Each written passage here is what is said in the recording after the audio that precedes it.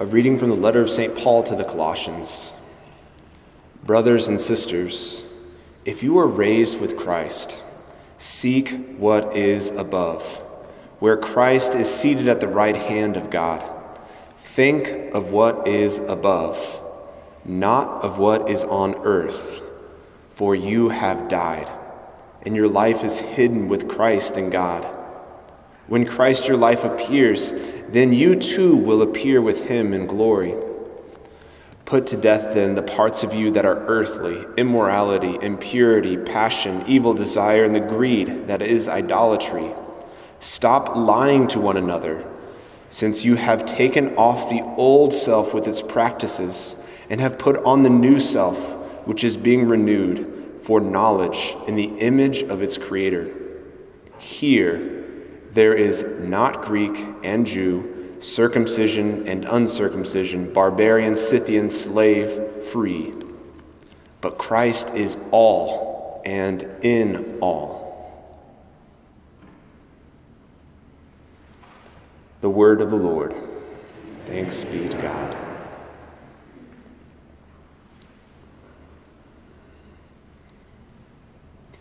Think of what is above, not of what is on earth. Whether we realize it or not, we have just come through a period of 2 years of trauma. Societal trauma that's trickled all the way down to personal and relational trauma. Do we not feel the tension in the air? Even before this value them both election, all of the COVID stuff, all of the things surrounding it, the masks, the vaccines, who's in, who's out, whose side are you on? It's led to this incredible fracture and exacerbation of division between us. Even with just the very fact of putting on a mask, there's this wall that was put up and a certain suspicion, you might infect me. You are a threat to me, potentially, in some way. This is just a playground for the evil one, and he has had his way with us. He was already at play before the pandemic, and then he used all of these things and manipulated them to the full to make us believe that the problem is the other person.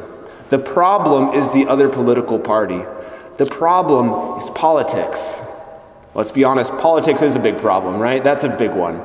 But it is not the big problem, right? The enemy, as St. Paul says at the end of this line, is not all these different categories of people. We are one in Jesus Christ. All of us who have been baptized, Catholic or Christian, we are one body. The enemy, as Jesus tells us in John chapter 8, is the father of lies. The father of lies. We've been deceived.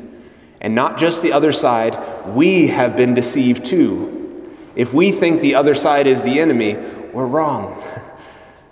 Evil is the enemy. Lies are the enemy. Death, sin is the enemy, not the other person, because they've been deceived just like we've been deceived. Jesus has come to bring his poor, broken, fractured body back together.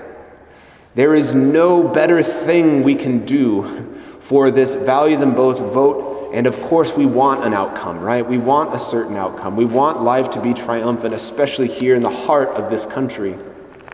But Jesus is saying, keep your eyes on me. Keep your eyes on me. Keep your eyes on me. Don't look all around at all of the things that are wrong. Look at me. Look at me. Look at me. When we are here in silence with the Lord, when we are here praising and thanking the Lord, even though there's so many hard things that we're experiencing and that our culture and our society are experiencing, when we praise and thank the Lord, we stand in right relationship with God. When in doubt, we can praise the Lord anyway. I've probably shared this story, but this bishop in St. Louis, retired bishop, he shares this story, and he's just a very free individual. But in this turning point in his freedom, because he was bound by this self-pity, this turning in on himself, he was having a bad day, and he pulled up behind a car that had clearly been in a few too many accidents, just beat up all over the place.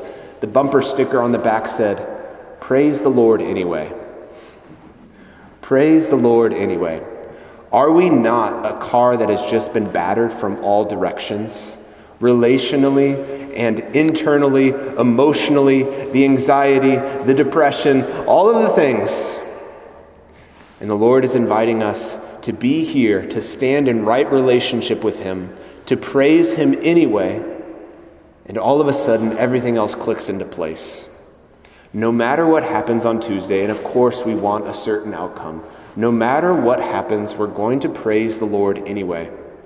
Because if we don't, the risk is too high for us to fall into self-pity, despair, and blaming other people, pointing a bunch of fingers at all of the real causes of the problem, when in reality, the cause of all of the evil is one, and it is the devil himself, who had deceived our first ancestors, Adam and Eve, and through that, all of the evil came into the world.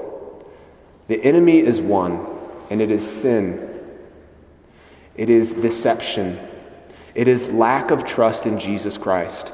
No matter what happens on Tuesday, Jesus holds us individually, as a parish, as a state, as a country, as a world in the palm of His hand.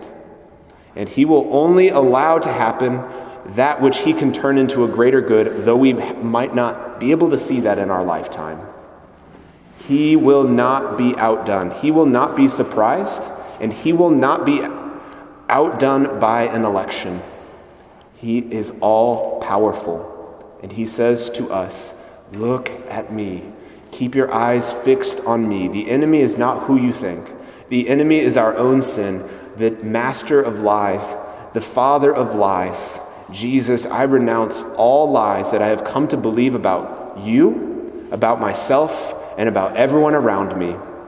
Jesus, I renounce Satan and all of his works, and I recommit myself to you, Jesus, because you are the way, the truth, and the life, and you will always be victorious.